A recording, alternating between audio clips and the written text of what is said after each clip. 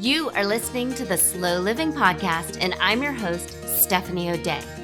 What if I told you that you could truly have the life of your dreams, the life you've always wanted, one filled with abundance, joy, and a sense of purpose? It's absolutely possible, and I see it each and every day with my coaching clients. It all starts with learning how to slow down. You deserve to live the life you've always dreamt about. Let's get started. Hi there, Slow Down Society. Thanks for being here. We're on episode 119 of the Slow Living Podcast, and I am so thrilled because my new friend, Emily McDermott of the Simple by Emily website and the Moms Overcoming Overwhelm podcast is here with us, and she is going to help shed a light on some questions that I get an awful lot. Questions such as, do I need to become a minimalist if I want to live a slow life? What is a capsule wardrobe? And what on earth is sparking joy with the things we have in our house? And then something that's kind of a new to me term, which is Swedish death cleaning, which I don't know, it sounds kind of creepy, but we'll see. So Emily, thank you. Thank you for joining us on the Slow Living Podcast. Yeah, thanks so much for having me, Stephanie. I am excited to dive into all the things today with you. All the things. Okay. So I know you are a boy mom of a 5-year-old and a 7-year-old. And so you have welcomed into your house now a whole bunch of sports paraphernalia. Yes, unfortunately. Not too much. Lots of Legos, though. We have millions of Legos, not so much yet with the sports stuff. Are you a Lego sorter by color kind of person, or is it all just in one bin? I really wish I could show you my main floor right now. So I actually did a organizational system because we had a big pile on the floor, and then the boys would say, "Mom, could you find me a purple flat 2-piece with a hinge?" I'm like, wow. No. So for my own sanity and being able to get anything done around the house, I did do a loose organizational system, but that is the main thing they play with. And so that is pretty much our main toy in the house. So I have sort of that love-hate relationship a lot of parents have with Legos, where you really don't want to step on them. Not sure if I'm ever going to clean my rug again because there's just a Lego lab on the main floor, but it's a lot of fun. Do they like kind of free play with Legos, or do you keep all of the manuals of like, now do this and now do that? They free play with them. They have requested to keep the manuals because they like to look at them and sometimes build. The Lego app, you can actually get all of that on the app, but we have an organized library of manuals. And yes, we actually went through that recently just to get some gift lists to make sure we were not duplicating when making requests for gifts. So I try to keep it as organized as I can. I like everything about this because I am married to a 47-year-old engineer, and the man will not throw away like appliance boxes. So is this who he would have been at age 5 or 7? This is hysterical to me. Yes, definitely. Okay. There is a website which I can make sure that you link to. I think it's all the manuals that you would ever want to, or need online for like everything. So anytime someone says, "Do I have to hold on to this manual?" I say no, because you can find them online for your husband at least. But my kids, they do kind of look through them kind of like books, or they will want to build something again. So for the time being, I'm keeping them, but I have the authority to change my mind. I know that.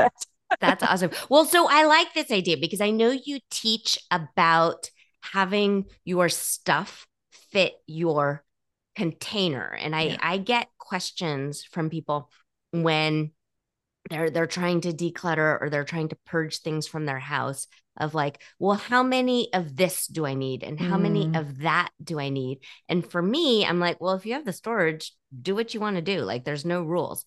How do you teach? I would say having the container is part of it, but I actually like to go back to capacity a little bit more, your personal capacity. So I know we're going to be talking about your clothes, for example.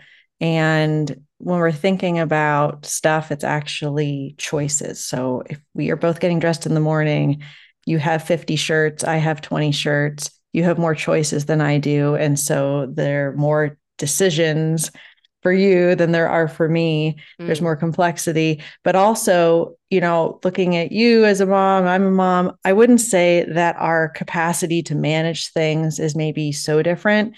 Maybe mine's a little less because my kids are younger, but we should probably be making decisions as to what we own based upon our capacity to actually manage it, rather than, well, I'm in a 2,000 square foot home, you're in a 3,500 square foot home, so you should have more stuff than I do because of the space.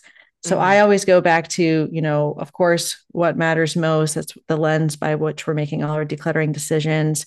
Then what is my capacity to actually manage said amount? What do I want to manage? Because so much of motherhood is inventory management.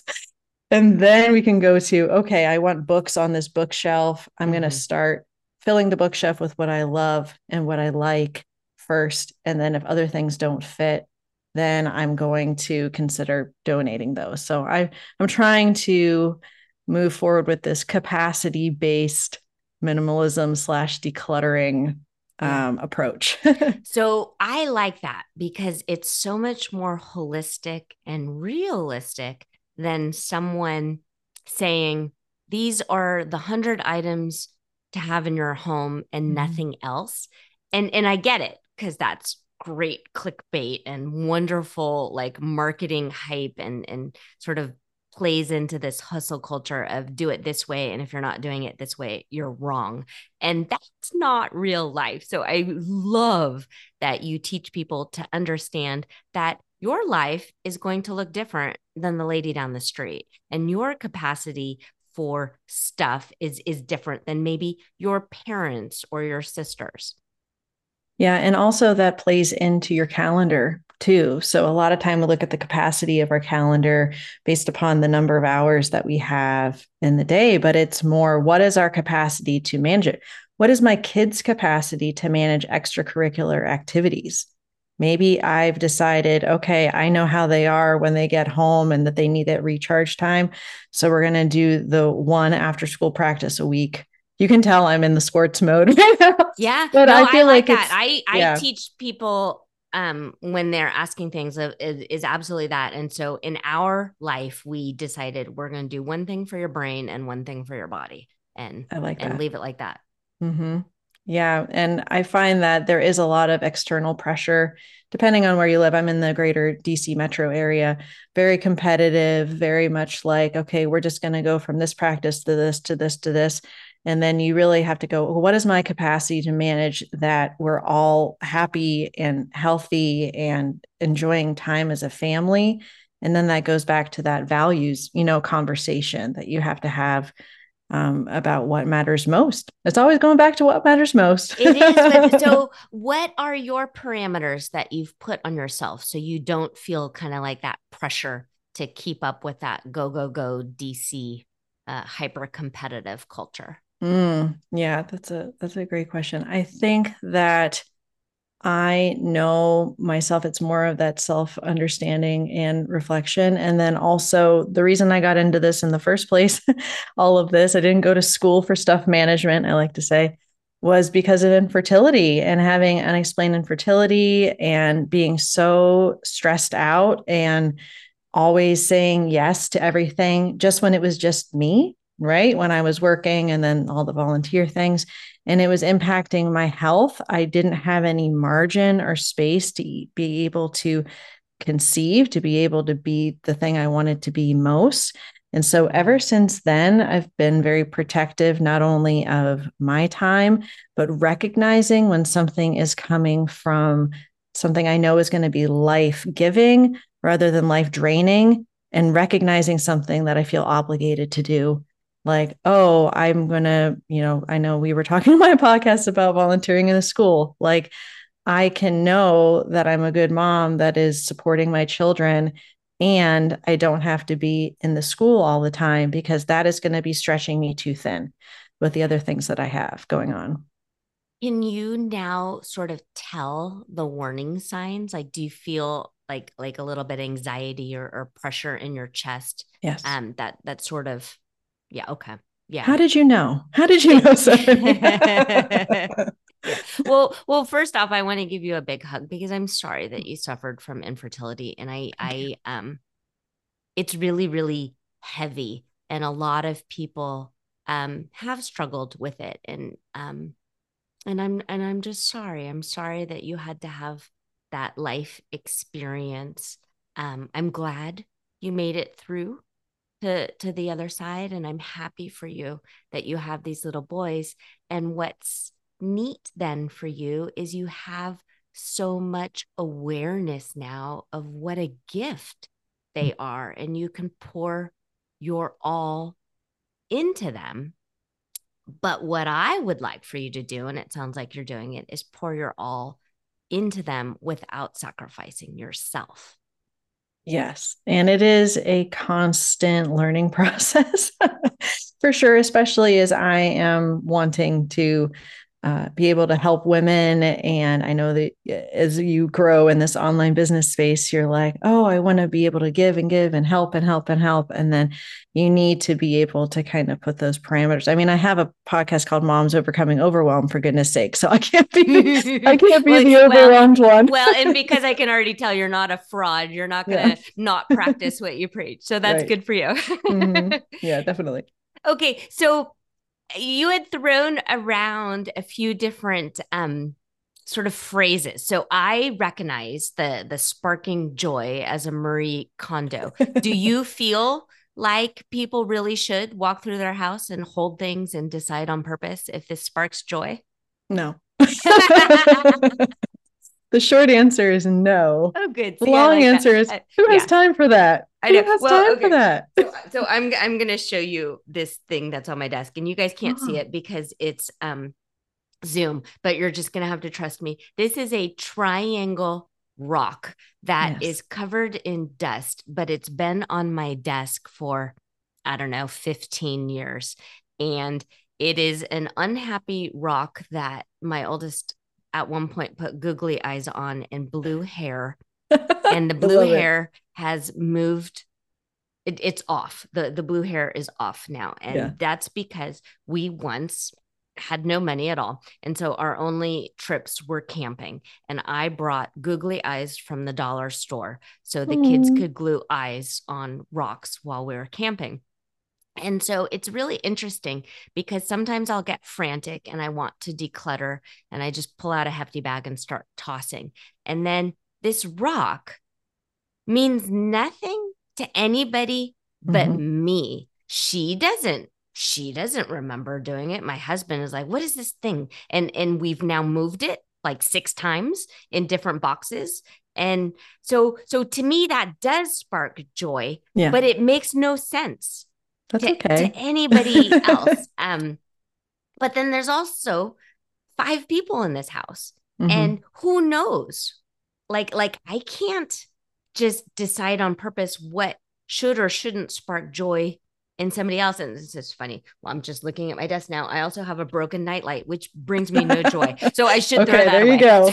Yeah, there are, and I'm not anti-spark joy completely. It's just that a lot of times when women are trying to declutter, and I always talk about having 10 or 15 minute increments, because you're not going to have an entire weekend to do it. And even if you did, you wouldn't want to declutter. You're going to want to do something fun.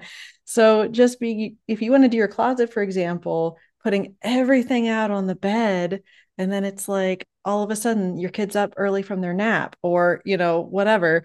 And so it's like, oh my gosh, what am I going to do? Yes. That's what I mean. You're not going to necessarily be able to hold everything up. And does it spark joy? I feel like there are other questions that are better. No, if I had to clear everything off my desk and only keep what was purposeful, I would end up throwing away this little rock. Right. But then Steph in 5 years would be bummed. And that's why I don't, I mean, I don't know. It's so tricky. Like I get it. And it's super fancy marketing. Like this is how you do it. And this is the right way and the only right way. Now give me money for the rest of your life. I will say that you're doing something a lot of people don't do, which is to display the sentimental item. So a lot of times people have sentimental items, but they're in a box somewhere in the closet. And so when you have sentimental items, that's totally fine. And it brings joy to you to see it because there's that story and that memory attached. But if you're choosing to keep the physical thing, which is awesome, that's fine. Just being able to display it. And then also making sure from the perspective of not burdening your family members if something were to happen, that you share with your kids why it's important, that you have a story attached to your stuff. And that is what you're passing down. Like, even if you were to, pass suddenly and they're like, well, what do I do with this rock? They would know, oh, this is why it was important to mom. And then they can make the decision whether they're keeping that or not. But it all goes back to, are we displaying what matters most? Are we curating it? You're not going to have like every single thing out, but just kind of like having that curating mindset. And I love that rock. I think that's a great thing to have. Well, no, but it's interesting because if you end up like watching HGTV or stuff, like you see this picture of a bookcase where all of the books are sorted by color. And then there's like, I don't know, some stupid knickknack that maybe you got from TJ Maxx. But really, it might look pretty, but it doesn't mean anything. Yes. And for some reason, we're trying to do this stuff to impress maybe people, like people from church who drop by. Like, I don't know who these people are, but for me, if my books were sorted by color, I'd never be able to find them. I want all my business books together, all my novels books together, all of my how to parent books together, and so it's just really interesting. Yeah. Go ahead. I was just going to say, instead of does it spark joy, there's actually two questions that I think are good alternates that are actually like get to the meat of what you want. And for sentimental items, it would be, if this item were to spontaneously combust, how would I feel? And I didn't come up with the spontaneous combustion question. That was the minimalist. These two guys, they call themselves the minimalists.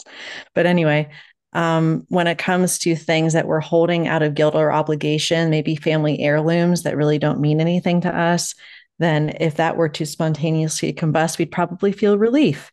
And if you feel relief, then you might want to consider letting go. But for your rock, if that combusted, you'd be very sad. So you want to make sure. I mean, I certainly wouldn't save it in a fire or anything. Well, that's the other question. Yeah. About like, if you were to go on vacation and you get a call from your neighbor and they say, oh, Stephanie, I'm so sorry. Your dog's safe. Everyone's okay, but your house just flooded. Stephanie, tell me two things you would miss. Oh my gosh. What I don't know. Your rock? No. Okay. If the people in Sheldon are okay, it's just fine. Okay. So that is interesting though. So if you have to like evacuate and you are in a storm area, do you teach people how to have a system? Oh, I should. I haven't yet. It's just more like when you ask that hypothetical question, a lot of times people will say photos. And so I say, okay, well, what are you doing to preserve? But now they're all like in the cloud, right? Yeah. But like older photos, like, what are you doing to preserve your photos? Have you scanned any of them yet? Or if it's just anything that they're like, a lot of times the point is though, we have these agonizing decisions about, do I keep this? Do I let it go? I paid so much money. What if it fits me someday? I'm going to use it someday. We go back and forth and tell ourselves all these stories about how we might use something someday in some aspirational future. Yet, if our home were to flood today, we wouldn't miss any of it because we can't even think of it if we're prompted. We'll be like, what would you miss? Oh, photos. Okay, well, take care of your photos, and then none of the rest of it matters. Well, so it's so interesting because my husband has backed up all of our photos in this like weird psycho way. Like he tried to explain it to me. I'm like, whatever. I'm like, if you die, just give me passwords for things because this is really tricky for me. But we had a podcast episode on sentimental decluttering, and that has been downloaded an awful lot of times. But I get questions about downsizing and like what's important and what's not. And I do know that kind of the boomer generation kept a lot more than this kind of like millennial and most certainly Gen Z generation. Are there certain things that no matter what we should always keep, or is it really like like a minimalist kind of idea that everything should fit in a duffel bag and be able to put in the back of a van and go live down by the river? I know. Well, I think to your point, we want our homes to be comfortable. Obviously, they don't need to be that Pottery Barn, picture perfect, color coded, whatever. But it does need to be a place where we feel safe, where we feel happy, where we can create memories. And so then when you're deciding the stuff, it's like, well, is that helping with that or is it hindering it? Like when you have people that they look around and all they see is clutter, well, your brain registers clutter as undone tasks. Okay. So if I'm in the kitchen, it's like, I have to sign that form. I need to put that dish away. I haven't started my crock pot meal for the day. So my crock pot's reminding me of that.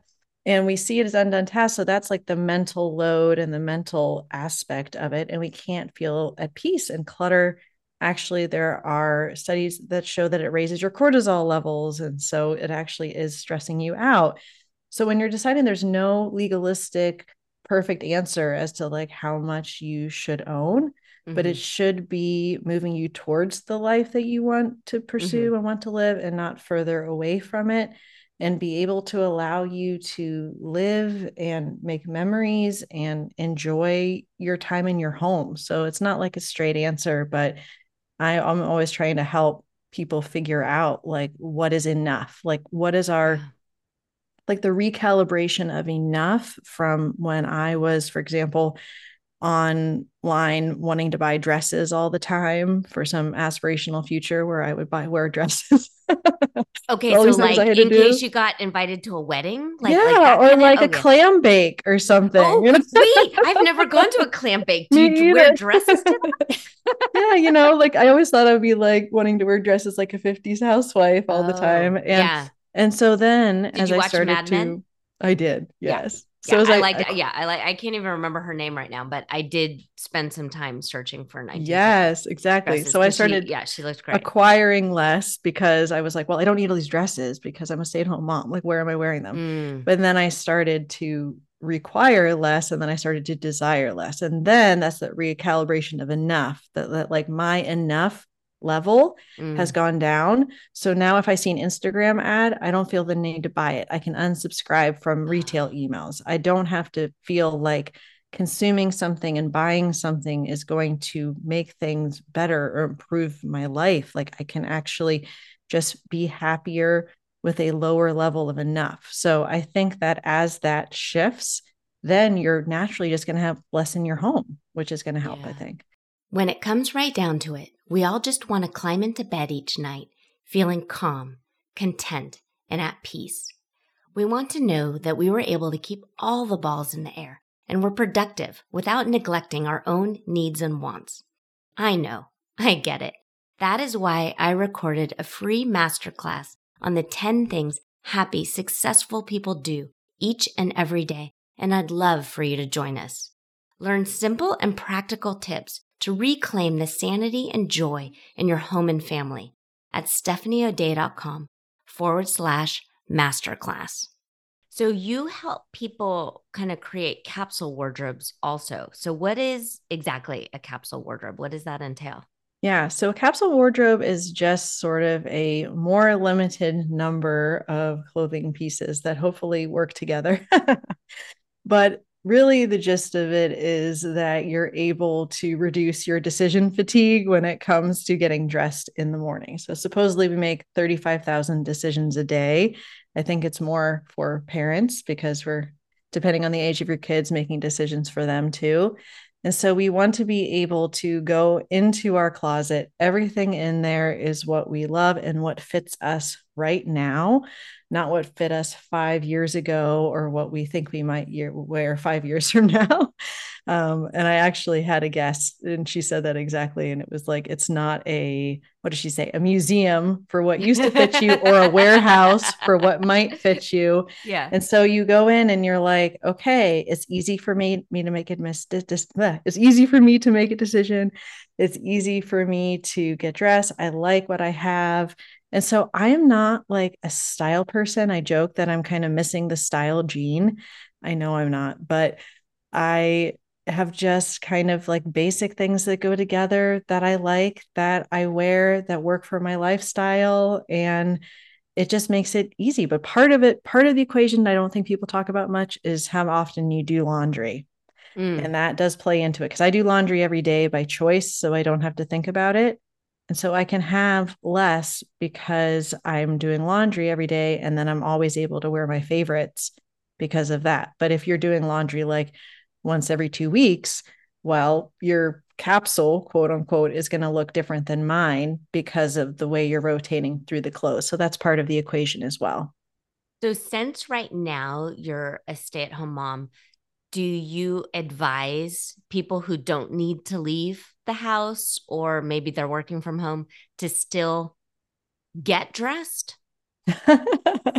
I would say yes. I haven't really advised anyone on that specifically, but I would say yes, because I think that it's kind of a mental thing, that transition and getting ready for the morning. And we've talked before about modeling, like what we're modeling to our kids. And actually today, I pretended to faint on the floor this morning at 7 because my 5-year-old came in. He's our little cuddle bug. He came in, he was fully dressed. He said, Mommy, I dress and I brush my teeth and here's my pajamas for the laundry. And I was like, because he's normally the one you have to poke and prod. But he did his morning routine. And part of the morning routine for the kids is getting dressed. So I feel like even staying at home, now, I'm not going to tell you I don't wear my wearable blanket, my comfy, on top of what I'm wearing. Yeah. But I do make a point to get dressed because I think it's important transition for your mind and then also good for modeling for kids, I think. Do you have capsule wardrobes for the boys? I would not say super organized Pinterest worthy, but do they have a limited number of shirts and pants that work together and then they can just get dressed on their own? And they do, then yes. And based upon the amount of laundry I do, it is probably like 7 to 10 pairs of pants, 7 to 10 shirts at most. And it just makes it super easy for them and super easy for me. They're not pulling stuff out like, where's this shirt? I can't find it. They can open up their drawer and they can see all 7 or 8 or whatever in the drawer. Yeah. Well, it's interesting. I am a huge fan of reducing decision fatigue. And so I mean, even as far as simplifying meals and lunches, we kind of, I mean, I have lots of recipes, but in real life, the O'Day family kind of has 2 weeks of meals and then we just rotate through them to alleviate decision fatigue and grocery shopping and all of that kind of thing. When it comes to like when the kids are older and start having hobbies and collections and things like that, should parents curate for the kids or create boundaries? Or if it's in your room, whatever, it's in your room?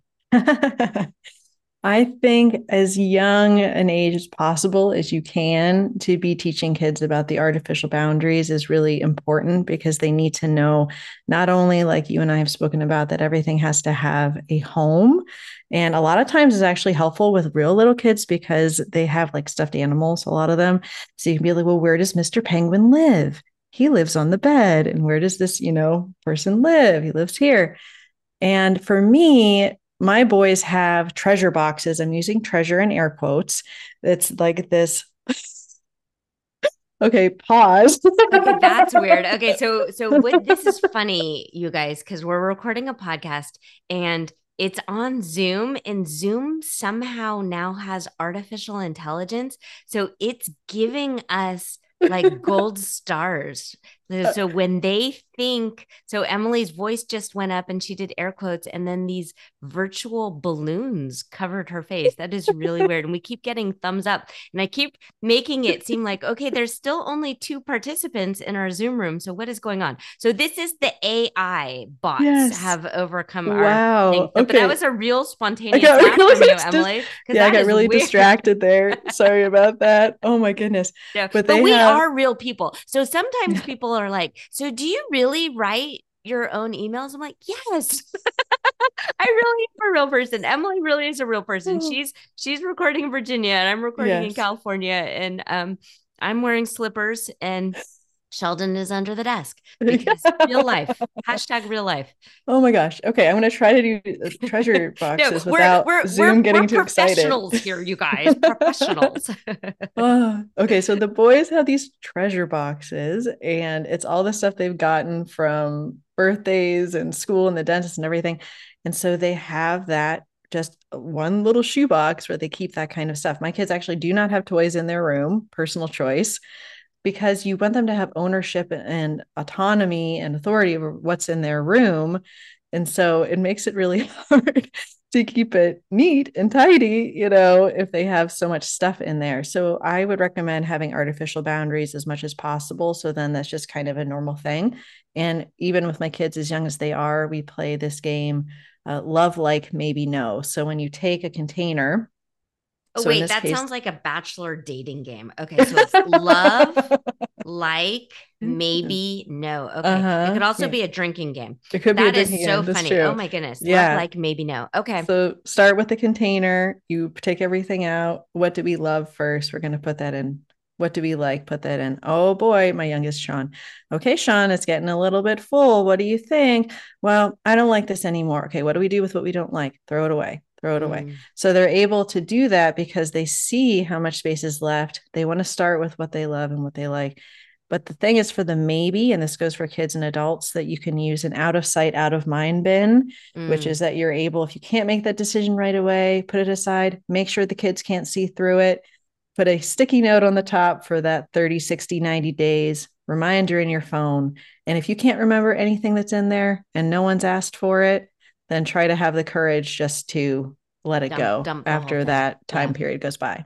I like that idea also because a lot of people right now are in this kind of like sandwich generation where they're taking care of their parents who might be downsizing and their children. And if we're combining households and maybe creating a multi-generational household, or if maybe you're thinking about moving your parents into an assisted living facility or something, that kind of love, like, maybe, no is a really good way of looking at things, because it's not just black or white of yes or no. Like, it's okay to have a maybe pile and revisit. That's very thoughtful and respectful and realistic. Wow, 3 R's. And I know you too are a fan of alliteration.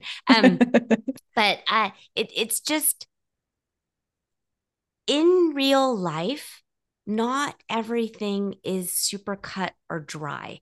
And if you find that you need a little bit more time to make such a life-altering decision, there's nothing wrong with you. Like, that's okay. We're like, unless a lease is coming up or you have to sell at a certain time, just thoughtfully and methodically go through things, because some of these sentimental things, I don't want you to kick yourself in a few years because you got rid of something in this kind of like frantic way. Yeah. And I think I always recommend people start with the most unsentimental, unemotional things possible. I recommend starting in your car because it's mostly trash and things that need to be relocated into your home. Then the bathroom, the medicine cabinet, then maybe your kitchen, and doing like the expired pantry food, you know, so you're, because decluttering is decision making, and clutter is just delayed decisions. That's all it really is. And you want to give yourself, like you said, that grace of having that maybe box and knowing when you get to that more difficult stuff that you're not feeling trapped. But when you start with the easy stuff, you're going to have those wins and really get the momentum to be like, okay, I can make decisions. And then you're able to better deal with the more difficult stuff down the road. Absolutely. And if you're in the midst of grief, it's really difficult to come up with a good decision, because you haven't healed, and losing someone or losing a home, or sometimes people reach out to me because they're going through a divorce. And so if you haven't taken the time to really grieve and heal, moving on, sometimes you're just not ready, and that's okay, because everyone is completely and totally different. And it's so funny, and this is why I suck at marketing, Emily McDermott, is because like there's really no one size fits all answer to living life. There's so many maybes, and I think it is so respectful that you give that to your clients and to the women who reach out to you, that um I don't know. Let's think about it. Let's talk about it. Let's discuss what makes sense to you, versus handing them a prescription of, no, you need to have 5 things in your closet and this is what it is. And if you don't do it this way, you're wrong. Like, that's not real life. Yeah. One of the questions, like you said, instead of does it spark joy, when it comes to dealing with that grief, is does this represent a wound or a scar? So if it's still a wound and you're still processing and you're still healing, then hold on to that. But if it's something where it is a scar, ask yourself, okay, well, do I need the physical thing? Can I take a picture of it? Can I tell a story about it? There's different ways that you don't necessarily need the physical item, but I know a mom that she's been on a minimalist path for many years, but she lost her son. He died as an infant. She said, I hold on to everything, every single thing. And I probably always will. And that doesn't make her any less of a simple living, decluttered mom, minimalist. It's because that will be a wound for a very long time. It may never be a scar. And that's okay, because I always joke, you don't have the minimalist police coming to your house and being like, oh, excuse me, ma'am, I saw you in the dollar spot at, or Bullseye's, whatever they call it. At Target? Oh, I love that area. You know what I mean? To be like, I need to take that minimalism membership card you have away from you. No, there's no police when it comes to this. No, and it's really interesting, because I did so I like that you listened to my And Land podcast, but then we had talked about labels. And so if you label yourself as a minimalist, it doesn't mean that's your full identity forever and ever and ever. Like you can do both things. And same with frugality. I'm a very frugal person, but sometimes I splurge. And I do like keeping a clutter-free home, but I love shopping the dollar store. And it makes no sense from a minimalist standpoint or a frugality standpoint, except for it scratches this itch that sometimes I have, that I want to push the cart up and down the aisles and buy whatever I want. I just do, because I'm a full-fledged human. I would like, if you aren't in a rush, to go back, because in the intro we had talked about Swedish death cleaning, and I still don't know what it is, and I don't want to leave anybody hanging. I understand. And I love this topic, so I can be very concise though with it, Okay, it has nothing to do with Swedish fish, right? Like, no, it doesn't. Okay. So there's a very short and pretty fun book called The Gentle Art of Swedish Death Cleaning that came out, I think, in 2018. And the woman that wrote it, she seemed really fun. She says she's between 80 and 100 in the book. I love it. But there's something in Sweden called Swedish death cleaning, or they probably just call it death cleaning, which is that you are preparing your home. So if something were to happen to you unexpectedly, your family would not be burdened by having to go through all of your stuff and not knowing what to do with it. And so this woman, she had to do it for several of her family members and learned a thing or two. And so then she was sharing that. And I think the things that I took away most from it is that, yes, I want to make sure that I keep my own stuff to a minimum so that I'm not burdening my family. But also when it comes to sentimental things, they know why it's important to me, having a story behind it. But also she recommends having a box, or I have a file, and you put something on there that says throw away when I die. So then you can you can have your rock there if you want, your triangular rock. And it just means something to me, but you don't need to hold on to it after I pass because it just meant something to me. So I wrote a novel when I was in 4th grade. I still have the original.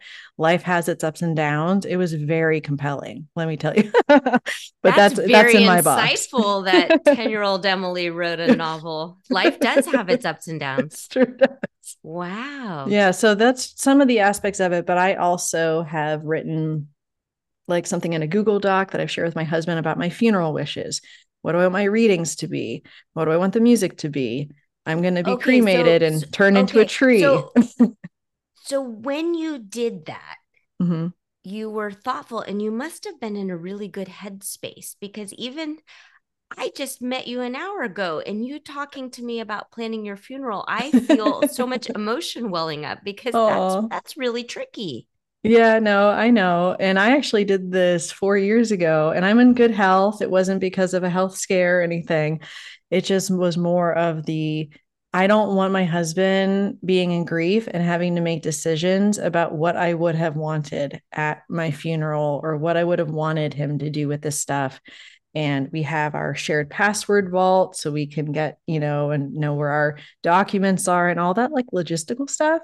Mm-hmm. But then also it does kind of help you living more intentionally, because you want to make sure that your loved ones are able to just grieve and not have to think about all of this other stuff. And so, as Americans, especially, we really shy away from thinking about death or anything. But I think it's a very proactive way to not only get your affairs in order, but to really be able to live more intentionally with the time we have right now. It's a big marker of stoicism, of knowing you will die. You will. And embracing it, and with the idea of, if I died today, it would be okay. And you're right. We don't want to think about that because it's icky and it's heavy, but it is probably one of the best gifts you can give your family is it'll be okay. But it's really heavy. Yikes. Okay, now we have to talk about something different. Ow, it's too heavy. Where's the balloons when we need them? I know. Come on, Zoom. Where's our AI? Okay, so on a daily basis right now with your 5-year-old and your 7-year-old, because I'm so far removed, what does your morning look like? We're gonna be the real now, not the aspirational real. Yeah, yeah. Well, I already know that you're super cool. So embracing that you are real and you're organized and you're super cool. What does your morning look like? I would say ideally I am up in order to get my workout gear on before my kids are up. I used to get up at 5 every day and do the workouts and the whole thing. Now that I am working at home, I have some more flexibility with this entrepreneurial pursuit that I have. So the main goal in the morning is first getting the kids, getting their routines, kind of getting them out the door, getting myself fed, that sort of thing. I do, however, once they've got on the bus, do kind of like the morning tidy of the kitchen, making sure the things are put away, then being able to start that load of laundry since I want to get my laundry done every day, just kind of those foundational things. And then looking at my day, I do use kind of the combination of paper planner and Google Calendar, and just being like, okay, what's going on today? Oh, I was supposed to send Stephanie questions for our interview and I didn't. But that kind of thing, Yeah. Well, I actually really like organic podcast interviews. I really do. Yeah. Thank goodness. So then it's just kind of getting into my work for the day. And I will say that when it comes to movement, I'm making sure I'm moving my body. I'm more doing like dancing and outdoor walks and things that really bring me a happiness and joy in that movement, instead of some more rigorous things that I have done in the past, just because I feel like it's serving me better in this season. So that's, I think, the only other thing that would be part of my morning routine. I like that. I like that. Emily, thank you so much for spending so much time with us. So I know that everyone can find you at the Moms Overcoming Overwhelm podcast. And then also your website is Simple by Emily. Is the URL simplebyemily.com? It's actually Simple by Emmy. I know, super confusing. Emmy, that's right. No, it's not confusing. That's right. So do your real life friends call you Emmy? No, it was a nickname, well, for my dad, actually. And for some reason, when I started the company, I just named it that. That's and sweet. So, yeah, you can call me whatever you like. But yeah, it's just simple by EMMY.com. And I am a poet on the side. So I have custom poetry services. If people want a poem for a special occasion, then that's on there too, in addition to the podcast and my blog.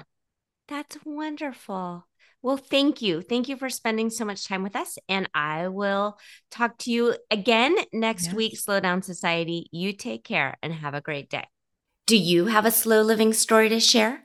Leave me a voicemail at stephanieodea.com/podcast with any questions, comments, feedback, or testimonials, and I will be sure to include it in an upcoming episode. Also, if you found value in this episode, please share it with your family and friends and subscribe through your favorite podcast provider. The more you share, comment, and leave positive reviews, the more people we can reach and share the slow living lifestyle and messaging. Thank you, Slow Down Society, and have an absolutely wonderful day.